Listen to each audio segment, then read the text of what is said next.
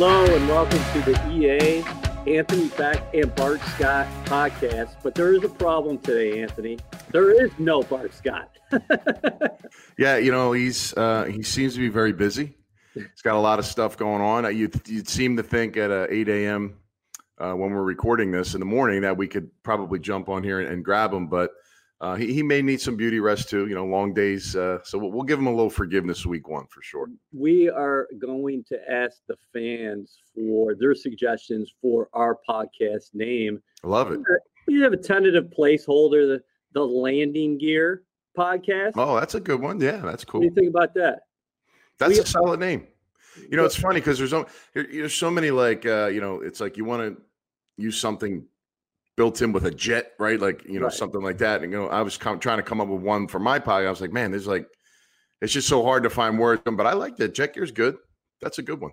That's okay. So Landing Gear, we'll see if it's a keeper. We'll see if the fans like it. Anthony, throughout the year, we're going to be talking about the Jets, the National Football League. We're going to dive into some college football as well. I know Bart wants to talk about pop culture, so you're going to be up on that? Oh, wow. Okay, yeah. I guess I'm going to have to look at some TikToks and Snapchats and stuff like that and figure it all out. First things first, it's midweek here at One Jets Drive. You're down in Tampa. For Jets fans, the world is falling apart right now because of what happened in week one. You used to be a player. You were in the locker room before. What's the temperature right now there, and how quickly do you have to, okay, it's one game, fellas, let's go?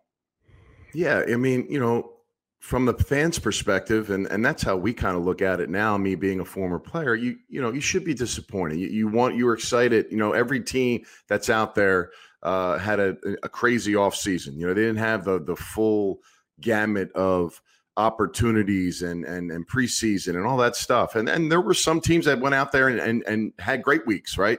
And then there were a lot that people were surprised about. One thing about that is, as you say, you got to kind of, level out as far as what you think this team will be off of 65 snaps, right? That's not how it works in the league. I say this all the time when I talk about NFL games. Whatever you did the week before doesn't guarantee you anything the next week. And that's good and bad, right? So you always have an opportunity to improve. Now, when I look at the Jets and I watch their film, do I see ways that they could improve or could have been better in that football game where next week they can automatically just, put up more yards and do better things? Absolutely. Catching footballs, right, is not a, end of the season situation. That gets better. Accuracy in the pocket, seeing things after one game when you didn't have any live action, that's fixable, and that can be better the next week. I thought the offensive line, nice start for them. It was a good start for the offensive line. Can it be better? Absolutely. That there's still cohesion and cohesiveness that has to be bound together. That takes a couple weeks, and that's everybody. Now, the end result, being down 21-0, all those things that happened in the game, that's not ideal. It's not great for the eyeballs, right? But I think what happens is, from a player's perspective, is you're very critical of yourself on the film. I think the coaches should be very critical of the players on the film because, there were plays in the game that Adam Gase called that if they were executed, they're good plays, right? And vice versa. I'm sure Adam wants to have some plays back that he could call differently, but that's how it works in the week-to-week process. You find things out. It's funny. I talked to him about that this week. We were taping for his show, Adam Gase Show, which airs locally in New York, 11:30 a.m. CBS. He said the flow of a game can change just by a couple plays because instead of back-to-back or three consecutive 3-and-outs, you're on the field for additional 3 plays. And there are a couple plays early in that game where Sam Darnold's got Brashad Perriman open and he hits that ball 9 times out of 10. And does that change the outcome of the game? I'm not saying that, but it changes the temperature of that game, the tempo of that game early, because the Bills just took off where the Jets couldn't get a stop early and the Bills just consecutive drives over and over in the end zone. You're down 21-0, and then your game plan has to shift. You're right, and I think you are talking. When you start a game, you have a certain script of plays in your mind. I don't know if Adam has. When I played, with Gruden, he'd have 15 plays scripted out, and it wasn't in that order. But you wanted to get these 15 in. Guys read it overnight; they knew it was to expect. But that changes, right? Like you said, you get down a couple scores, or you have a couple 3-and-outs, or maybe the runs that you thought were going to be really good versus that front don't pan out. So now what? What's the alternative? And can you figure it out quick enough before a crazy situation happens where, oh man, all of a sudden you're down 21-0. So, I think it's overall too. It's defense, getting off the field on third down, not giving up drives. I mean, look, the Bills had a good game plan. It worked. Everybody comes in with a thought of a good game plan, but you have to execute it. And, the Jets have an opportunity to be better at that. And I think they can. This is not the Super Bowl team coming in next week that played in the Super Bowl. 49ers are a bit different when we get to that, but you can definitely get better on a lot of the things. There's a lot of improvement, right, for the Jets to happen this week. Mike Tyson always used to say that it's great to have a game plan until somebody punches you in the face. No doubt. And then you got to adjust on the fly. And right now, the Jets took a punch in week 1. There's no doubt about it. But what were you most encouraged about? We saw Marcus Maye stat stuff for 10 tackles, 2 sacks, 2 pass defenses, a forced fumble. You mentioned the offensive line. Adam seemed very pleased with the play of that front overall. And rookie Mekhi Becton's getting a lot of love out there in social media circles from people who study the tape and watched all 22. You're right. Look, it was a good start for Mekhi. He went against a formidable opponent, a few guys, Jerry Hughes, good players on the edge. He had a really nice finishing pancake block to the second level. You love seeing those things. And we talked about this in the pregame. This kid loves playing the position. He gets amped up to do it. You can see his passion on the field. Now, what are the things that normal high-end rookies coming in playing left tackle? There aren't many, right, that start day one. What are the things that they need to get better at? Well, Mekhi said it after the game. He said the speed of the game. Well, okay, we hear that from the quarterback's perspective. We hear that from running backs and wide receivers. But what he's talking about is, okay, when you got an outside defensive end and they come up the field, stick their foot in the ground, and they immediately cross your face, and then there's other movement around you. You have to react better, and that becomes something that you see, right? You kind of get that sense, so you can move to it a little quicker.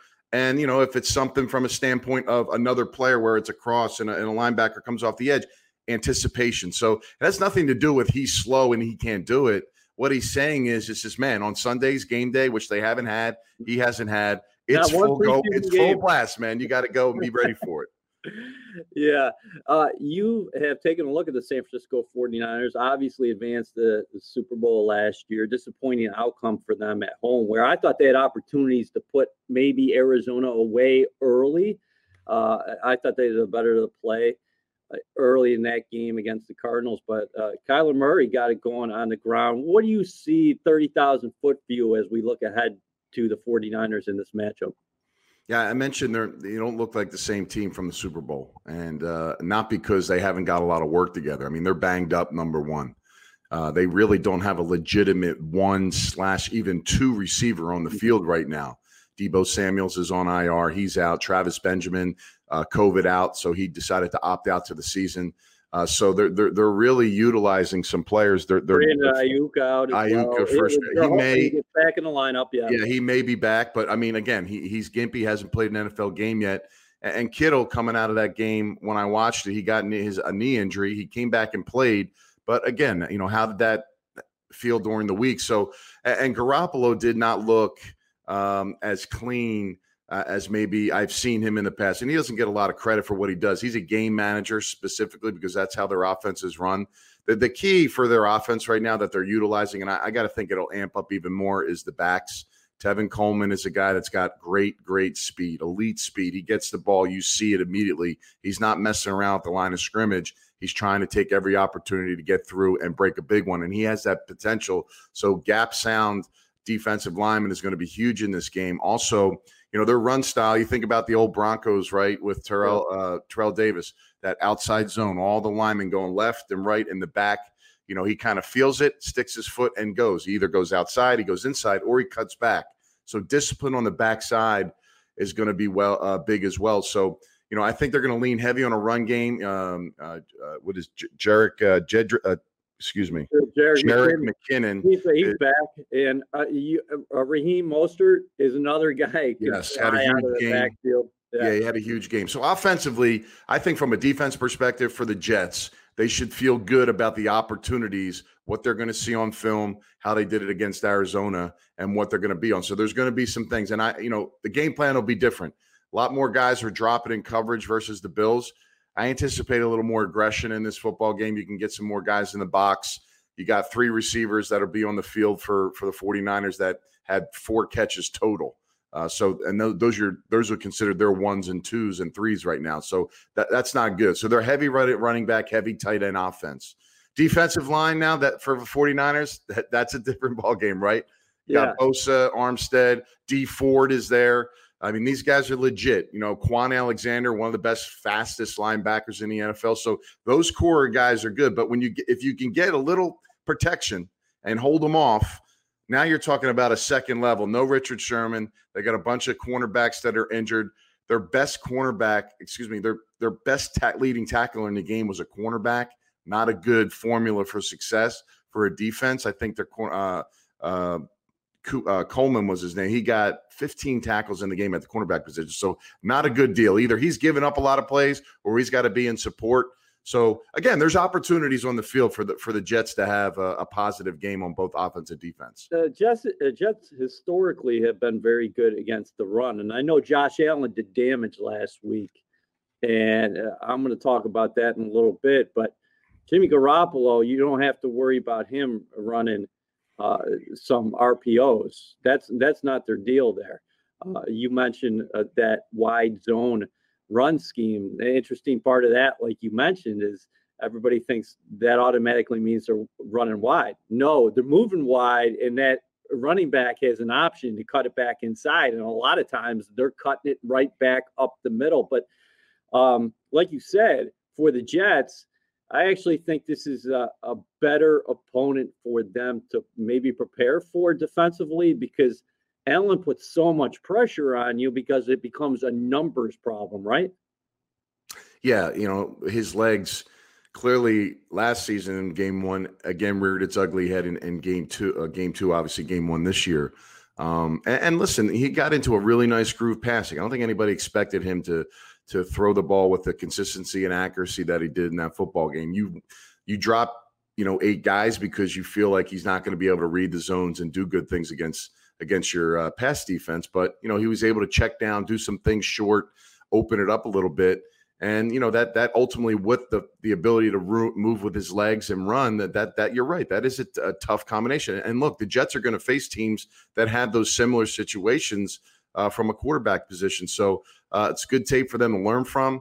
But you have to figure out how to stop that. It's a division opponent. You got to get better at it. And again, even though Garoppolo isn't a guy that does those kind of things, when you got running backs that can cut back at any moment, every guy up front has to be in their gaps. So again, a lot of emphasis is going to be on the defensive line play.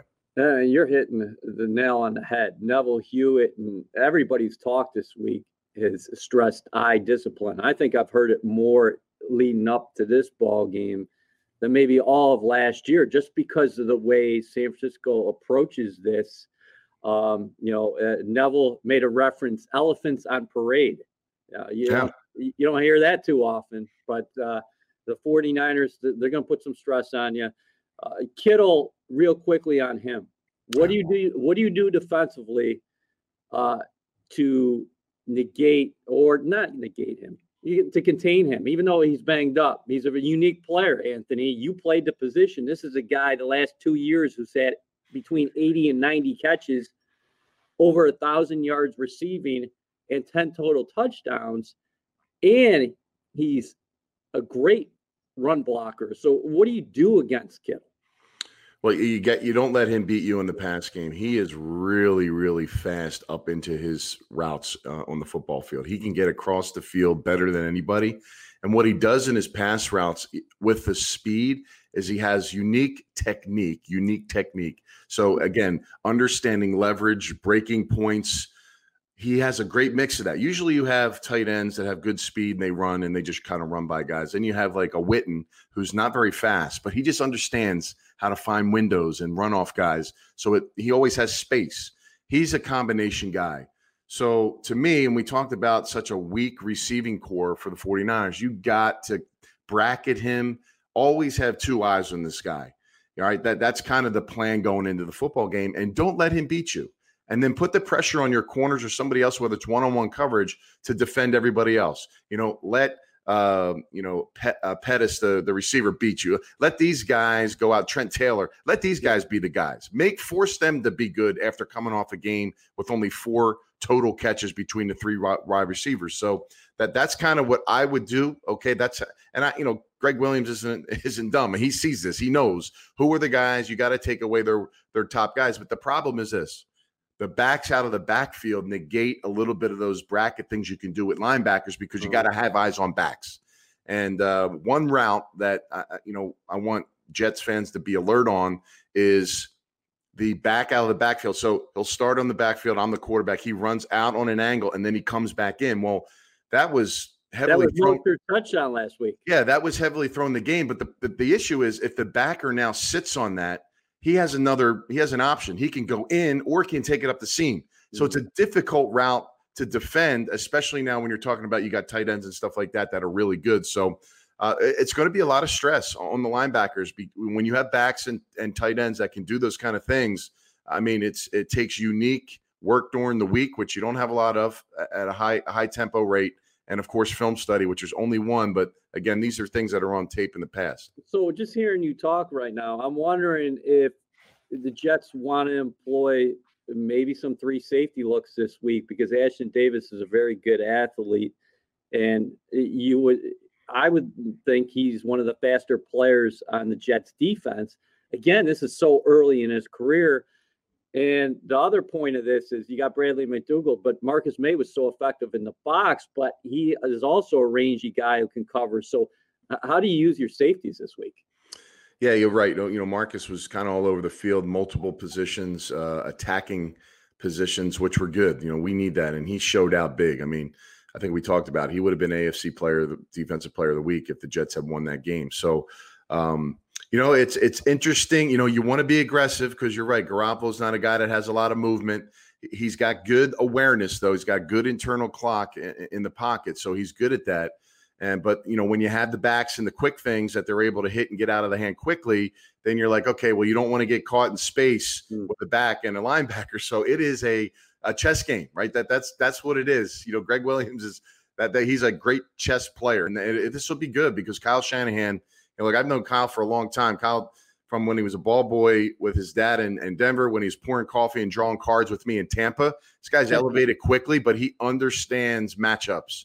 He's very good at that, and that's something that he's going to try to utilize. Even though he's undermanned offensively as far as firepower, he's going to find where he can get those little matchups and take advantage of them. You all have to watch Pregame Central for more analysis from Anthony Peck about Jets 49ers. That's 11:30 Sunday. Lastly, on this game, before we start talking a little bit more about the entire division, do they move the guys up front? Will they move Bosa around? Will they move Armstead around? Will they move Ford around? Because in particular, I'm thinking about Becton. Who is he mostly going to be matched up with this week? It's going to probably be Bosa. Yeah. Look, and then here's the difficulty. Okay, when you watch the game, they have wide nines all day long. So that means that the defensive ends will be about a full body and a half outside the tackle, and then they'll be angled. So feet will be kind of cocked out, hand, helmet, shooting towards the quarterback, and they'll be in low stances. So him and Armstead will be coming off that edge hard. So what it gives them ability to get some momentum forward. And then if they're really good and have multiple pass rush kind of moves, then now you're like, okay, you can get the tackle on an island how can I beat them? And that's kind of what they did against Arizona. Now, DJ Humphries, their tackle, did a decent job, but look, he took his bumps, and he's been in the league for a couple of years, and he's a highly paid guy. The Bosa one-on-one with any tackle in the league is a tough deal. So how do you counter that? What do? Do you have a back? Okay. Do you have a back chip? Do you have the tight end kind of, get in space? Sometimes you don't have to even touch the guy. Being that he's a wide 9, if you just have the tight end standing there and just be in a spot, and he can make him hesitate for a second, even if he doesn't touch him, that gives the tackle enough time as well to kind of get locked in and shut him down a little bit. Of course, the extra 0.5 of a second the quarterback needs. So he'll be challenged this week. I mean, there's a ton of film. It's not like you got to go back 15 games to figure out how he does his stuff. Bosa is aggressive. He's got a quick inside move, and he's got a motor that doesn't quit. The guy does not stop. It's a unique deal because usually guys that are premier pass rushers, they take off some snaps, right? They're just not this guy, dude. Heavy run. He goes heavy pass. It's going to be an all-day challenge. I'm looking forward to it, man. It's going to be good. Might as well do it early. Do it early. Get going. It is going to be fun because he goes against Jerry Hughes last week, and Hughes still a very effective player at 32 years old. Now you're facing a guy in Bosa who had 9 sacks as a rookie, and he can bring it off the edge. And, the spotlight's on Frank Gore this week, but we'll talk about that on Pregame Central. Let's continue talking about quarterbacks now in the AFCs. What do you think about Cam Newton, what you saw out of him? First appearance with the New England Patriots. They take down the Miami Dolphins. Much different offensive attack with Newton at the controls because a lot of called runs for the new quarterback. Yeah, I mean, well, look at what Josh Allen, very similar, but, better, right? They utilize them even more. Look, it's tough to defend that. They had 215 or 16 yards rushing overall between backs and quarterback. The one thing that I did see is Cam Newton took a lot of shots. And that's one thing that, if you're looking from the outside in, you're worrying about that, okay? Yeah, it looks good. It's great when you get those yards, and it puts defense in a strain. But man, you're one hit away from a guy, cracking a rib or thigh bruise. I mean, he's not a little dude. He's not squirty. I mean, you watch a guy like Kyler Murray this weekend who rushed for 95 yards. Nobody even touched the guy, right? He's so quick and elusive, and he gets out of bounds. It's just hard to get shots. Cam is like, okay, you saw him run into the end zone. He's not as nimble, and he dives in, and 2 guys just railroad him outside of out of bounds. I mean, so those things will add up over time, and I think that's where the problems will start happening. Okay, through the week when he's banged up, we got to pull back a little bit on this, or they just say, we're just going to ride it out and just see how it goes. Who knows what Belichick and those guys think? But I think from a standpoint of the longevity of his season, I can't imagine that's going to be a game plan that's going to work week in and week out. So what's the counter, right? The passing game is okay, but it wasn't great. So they're going to have their issues as the season goes on. I don't think they can maintain, but early on, I mean, listen, it's tough to defend that. Patriots, great organization, elite coaching staff. Their roster took some hits in offseason, especially on the defensive side of the ball. And they look a lot differently offensively. They're always going to be competitive. Are they still with Newton, the team to beat in the division? They've won 17 of the last 19 AFC East championships. Where do you land with them now? And it's more than just Cam, but I'm just looking at the landscape from the quarterback position and how different this team is now. Well, they're going to learn and understand the attributes that Cam brings to the table. Cam obviously is going to have a chip on his shoulder this year to do something great. Listen, you got to give the Patriots the benefit of the doubt because regardless of the guys that opted out on defense or this or that, they're well coached, well disciplined. And really that takes and trumps a lot of talent sometimes. We've always seen in the last couple of years, they don't have a lot of talent at certain positions, but they still find ways to win. Well, they're disciplined. They understand their technique. They're in the right spots. And that's put on a high demand. Across the league, it's not like that everywhere. It really isn't. That's the difference between what they've been able to do for the last 20 years compared to what teams have aspirations to do because, influx of different players, free agency, high-end players that kind of do it their way. The guys that are on that roster do it their way, the coaching staff's way, and that's how they teach it. So when you see them on Sundays, it gives them a better chance to win football games, or at least keeps them in it because of that. And that's the reason why you lean on that, for them to be the favorites. So where are you on Josh Allen? Polarizing figure. There's a lot of people can't stand him, don't think he's ever going to be accurate enough. There are other people think that, hey, this is a guy who's continued to get better from year 1 to year 2 when he started year 3 with a very good game. That first time in his NFL career where he passed for more than 300 yards, a great athlete. I don't know how you want to describe him, Anthony. Some people would say this is a fantastic athlete who plays quarterback, but, you know, is the game changing? Whereas maybe Josh Allen didn't work at 10, 15 years ago, but his style is right for the NFL right now. Yeah, again, you know, it's that kind of happy medium. How do you want to utilize him? Yeah, he ran the ball quite a bit. I don't recall him taking too many shots, but he did on the fumble early in the game. He almost got flipped over. I mean, listen, those things are dangerous. I mean, it's always surprising. You know, I remember when John Gruden was on the Fired Coaches Association in Tampa, and I used to go to his office, and we used to watch film. And that year, RG3 was a quarterback that was doing a lot of this stuff for Washington. And he made a cut up. I think it was like halfway through the season.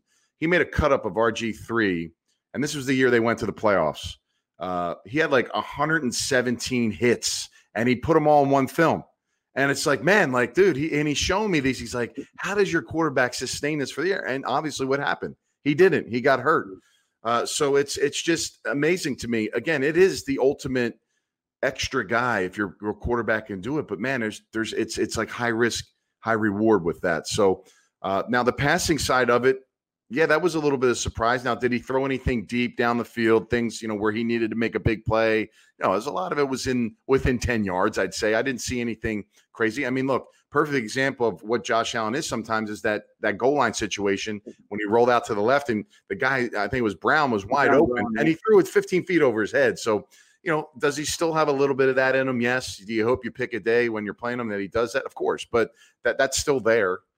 The biggest thing I think for the Bills that they tell them every week, probably in the meeting room, is look, just don't turn the ball over, and if it's not there, just get rid of it. I mean, they have a good defense; they can sustain. They want to be in the game in the fourth quarter and then roll the dice, and that's what I think they're continuing to ask him, along with trying to grow him through the season. Yeah, he looks like an ascending player to me. Now that's a small sample size, that first game against the New York Jets, but his accuracy, the way he's scanning the field, the athleticism's always been there, right? So he's going to be one to watch. He's matching up with the Miami Dolphins this week, and that's what I wanted to ask you about their quarterback situation. Ryan Fitzpatrick, tough day at the office in week 1 against the Patriots, but interesting situation because it's a delicate balance there. Fitz played very well for the Dolphins last year, but you got Tua, and, you know, at what point do you start thinking about possibly putting in your rookie quarterback?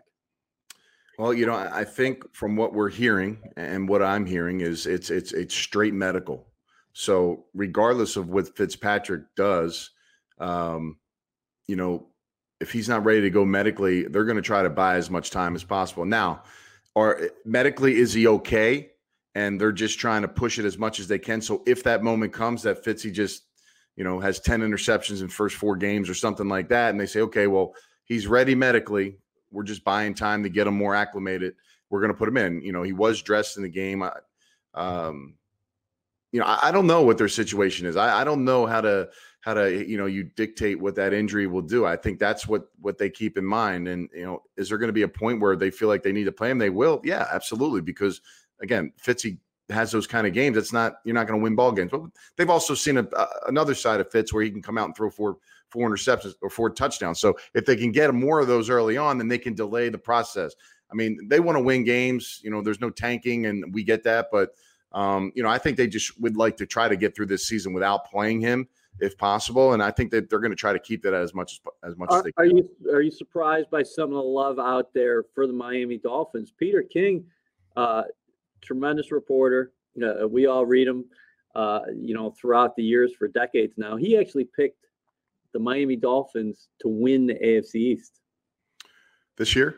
Yes. Well, you know, look, Peter King's been reporting for a long time. He does a good thing, does a lot of good things, and he's got great sources, which is great. But I would say they got a nucleus of players that's promising for sure. There's no doubt. They've accumulated draft picks. They've gotten some guys. It takes time. I mean, Tua's not going to come in and just wow you. I mean, look at Joe Burrow. Did a decent job, but still just showed a lot of rookie inconsistency. So, the sky is bright for those guys. There's no doubt. But I mean, this year, I just don't see. Maybe he's looking at the division overall and thinks there's an opportunity there. They may not win a lot of games, but they can keep it close. But to me, not this season. Okay, so we're entering week 2 right now. Who is your pick to win the AFC East? Well, I mean, coming out of just the first week of what I've seen, I'd say the Bills would be the leader in the clubhouse. I do know the Patriots played well, but they won 21-11 against Miami at home. So it wasn't like they knocked the doors off these guys. So I would say that for me, Buffalo looked really good, and they really haven't tipped the iceberg as far as utilizing some of their weapons. Cole Beasley really didn't do anything in the game. They didn't need to utilize him. Mm-hmm. He's going to be a big factor for them on third downs. We'll see what he brings to the table. And Diggs got warmed up, but they didn't try to take any shots with him. So again, I foresee them they can get better, even though we feel like because Josh had a 300-yard game, they may have maxed out. I don't think they did. So right now, they're the leaders in the clubhouse. Who are you rooting for if you're a Jets fan Sunday night? Hopefully the green and white secure the home opener against the 49ers, but it's the New England Patriots versus the Seattle Seahawks. Obviously, the Jets made a big trade with the Seahawks in the offseason. Every time the Seahawks lose, that's a good thing for the Jets because they have their first-round pick not only 2021, but 2022. But, their record is going to be important come April for the Jets because that's the second first-round pick they have. And, and Jets fans, we know what they think about New England. So what are you rooting for there? Well, listen, I mean, let's be honest. Seattle's a good team. I mean, if we're rooting for Seattle to go 4-12, you forget about it. It's not happening. I mean, if you watch any of the Falcons Seahawks game this past weekend, you're like, man, like these dudes are good. Like, Russell Wilson's like the real deal, and he continues to shine. He's as good as any quarterback in the league. Yeah, maybe except Mahomes, but on a lot of days, I think he's just as good as Pat Mahomes, just a different player. Well, and then to go back, who am I rooting for? I'm rooting for Seattle. I mean, listen, we're playing this season. We need the Pats to lose games. I mean, that's just what it is. The Jets want the Patriots to lose. I would want the Patriots to lose as well. You'll figure out the draft pick and all that stuff later. The draft is different. You find guys and you do your homework regardless of where they're drafted. You expect all your draft picks to be good regardless of where they are. So if a guy's drafted in the high second or low second, you do your homework and get the right player that's going to help you. You're going to be fine. Whereas, look, this season, man, it's about wins and losses. So I would say that Joe Douglas and company and then the rest of the staff, and even though they may have some animosity and they want to see a guy lose, they want Seattle to win this game. Okay, fair enough. And I think Seattle is going to win that game because Russell Wilson, I don't know what Seattle's record was in one possession games last year, but it was ridiculous. And people, they go up and down the roster and say, well, is Seattle's roster so much more talented than a number of other rosters in the National Football League? Well, maybe the answer is no, but the quarterback is just on a different level than most players in this league, most quarterbacks in this league. And he doesn't make mistakes. He doesn't make mistakes. He doesn't put your team in a bad spot. 4 incompletions last week, 4 touchdown passes. And he's continuing drives. The defense not on the field a long time. They don't have to worry about a lot. I mean, that's kind of the key. I mean, he's quarterbacks that cut down on their mistakes. Your team has a chance to win every week. I don't care if you're Miami. It doesn't matter who you are. So that's key and instrumental. And then if he can play at a high level like he does, so he doesn't make mistakes, but yet he can still throw for 300 plus yards and 4 touchdowns. I mean, man, it's hard to find, man. You just don't get that. Who you got? Buffalo going down to Miami. We're taking a look at inside the division here, so let's finish it up with that matchup. Yeah, I like Buffalo. I mean, Miami's, I think they're going to be up and down all over the place this year. That you're not going to get a good read on them. I think they're going to be a team that, could play well, and then the next 2 weeks they just vanish, and then once in a while up and down. Buffalo, I'm pretty confident. I think everybody sees what they have. They're improving. You talked about Allen. You see him ascending. He definitely, coming off his best game of his career. There'll be some confidence. It doesn't guarantee them anything, but from a quarterback position, sometimes feeling good about yourself, having that confidence rolling into game 2, that can help you during the season. We're going to talk about this on the pregame show, but how does Adam get Sam Darnold into a rhythm early this week? Are there plays where you can scheme things up, where it's in maybe an easy completion, or to get him on the move? What would you do just so that, because Sam said it himself, listen, I got to take a deep breath, and set myself in the pocket and, get comfortable out there. Yeah, he looked a little antsy to me, just kind of like bam, bam, bam. It's worse. And we talked about this in the pregame show, where Sam's going to make his biggest strides at the quarterback position, and where the great ones make their strides is pre-snap analysis, right? Now, pre-snap analysis is great because you're envisioning what's going to go on and where to go, because where the defense dictates you to throw the football. But you also have to trust and have the cohesion with the receivers or the tight end, whoever that is. Brashad Perryman's a new receiver. Okay. He's going to watch the film. He's going to see things that Perryman did that were really good that maybe he missed. And now when those plays come back around, he's going to feel better about it if the defense that he gets dictates him getting the football. But, again, it's having patience, but it's in a timely manner, because you don't have a lot of time either. Right. So again, it's just processing information fast, like the quarterbacks that can leave the huddle, see things, guys are getting lined up, and then in those 4 or 5 seconds, if that, can process that information to give them the best chance to succeed, they'll have good games. So, Sam can bounce back. Yeah, you can call slants and you can call hitches, and those things are great. And if that's something that maybe you feel that the quarterback needs, and go with the conversation because that's what you saw, then fine. It looked like it was a little bit of an accuracy thing for Sam. So maybe he needed a couple wrinkles game 1 to kind of get his kind of confidence going early in the football game. Now, can he not make those throws that he threw to start a football game? Absolutely not. That's not the case. It's just that game 1 that's just how it had kind of played out for him. So, and the run game can help. Play action passes are easy passes too down the field.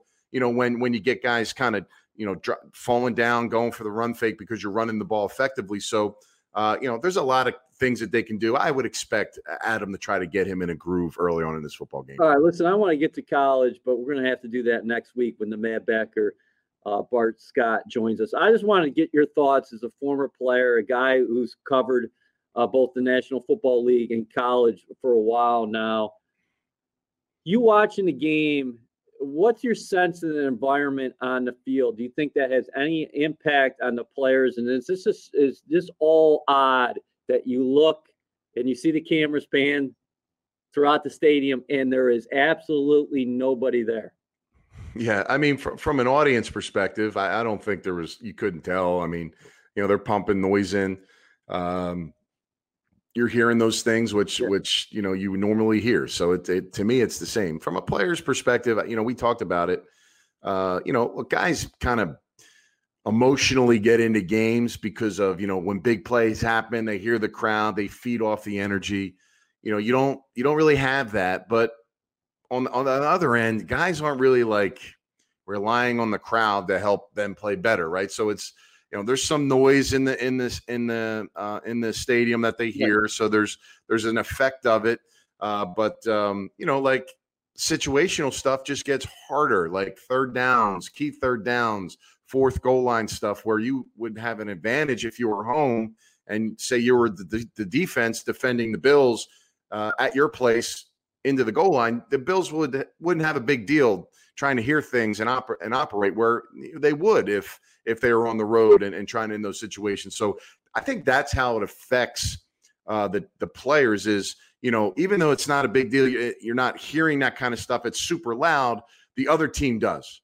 So it's now they don't have that you don't have the luxury on defense or offense, whatever that scenario is, that you can like, oh man, they may jump off sides. That there's so many things that can go wrong for a team on the road when they're in those critical situations because of the crowd. You're not going to have that. So again, it puts more stress on defense. I would assume from a numbers perspective, third down conversions in general, I don't know what they were. Some stat guy will probably come up with this, but they're probably a little better, right? A little better than week 1 last year, I would say. So maybe we can get those numbers. 49ers 2 of 11 last week. Who's that? The 49ers were 2 of 11 last week. Well, I just think it's going to be odd Sunday. Jets home opener. This fan base, how pumped they get. And they typically we'd be out there at MetLife, me and you, and we'd see thousands of people out there in the parking lot tailgating and things like that. So it's just odd having a home opener and knowing that your fans aren't going to be there. It's going to be different. But listen, you got a game under your belt. These guys are all professionals. Bless Austin told us the other day that, hey, man, when I was on the field, I'm so locked in, I don't even know what the hell is happening elsewhere. So I got to imagine that's the way it is for most professionals. But we're going to miss the fans out there, no doubt about that, because that's one of the top things of the year, opening day. And you celebrated that with the green and white faithful many times over the course of your playing career. Well, more fans will watch Pregame Central with us, right? At 11 a.m. when the games are at 1, which is great. So we look to double or triple our viewership on those platforms. And again, it is tough. I mean, even from a fan's perspective, these people want to go to the games. They want to tailgate. This is like, think about, when I go drive to the stadium every game and come over there, I mean, I see the same RV, the same kind of people. They're out there. This is part of their life, right? That people look forward to this every single season, and it stinks for the fans. You're right. So it plays on both ends of it, but from a player's perspective, you can get past it. From a fan and from like everybody else, or it's nuts, man. No fans, like it's empty, 80,000 seat stadiums empty. It's mind-boggling. Pregame Central airs at 11. You're going to be hearing a lot more from this guy, Anthony Becht, and Eric Coleman's going to join me here at One Jets Drive. Our linebacker was absent today, but the Mad Backer is going to join us next week. Right now, our podcast has the name of EA, AB, and Bart Scott Landing Gear Podcast, but if people want to change that, send in some suggestions. Because right now we are an open book. 15 seconds. You're down there in Tampa. Tom Brady's opener was what? 15 seconds. Okay. Yeah, it'll be better. It'll be better. They'll get better. They need some time. Look, man, the guy's been in the same system for 20 years. Same players, same operation. It's different now. I mean, heck, he's never been called out by a coach, and a coach called him out, and he shouldn't have called him out because it wasn't his fault. So he's dealing with those things, and that's new. So they'll bounce back, but man, tough loss for them. Well, great start on the pod today. We'll see you next week right here. But Pregame Central, 11 a.m. Sunday. Thanks, AB. One thing I can say is I probably won't speak as much with Bart coming on the broadcast. So this is about the magnitude of what I'll be saying. It would be our first episode. Yeah, you bet. You got your words in this one. Have a good one, brother.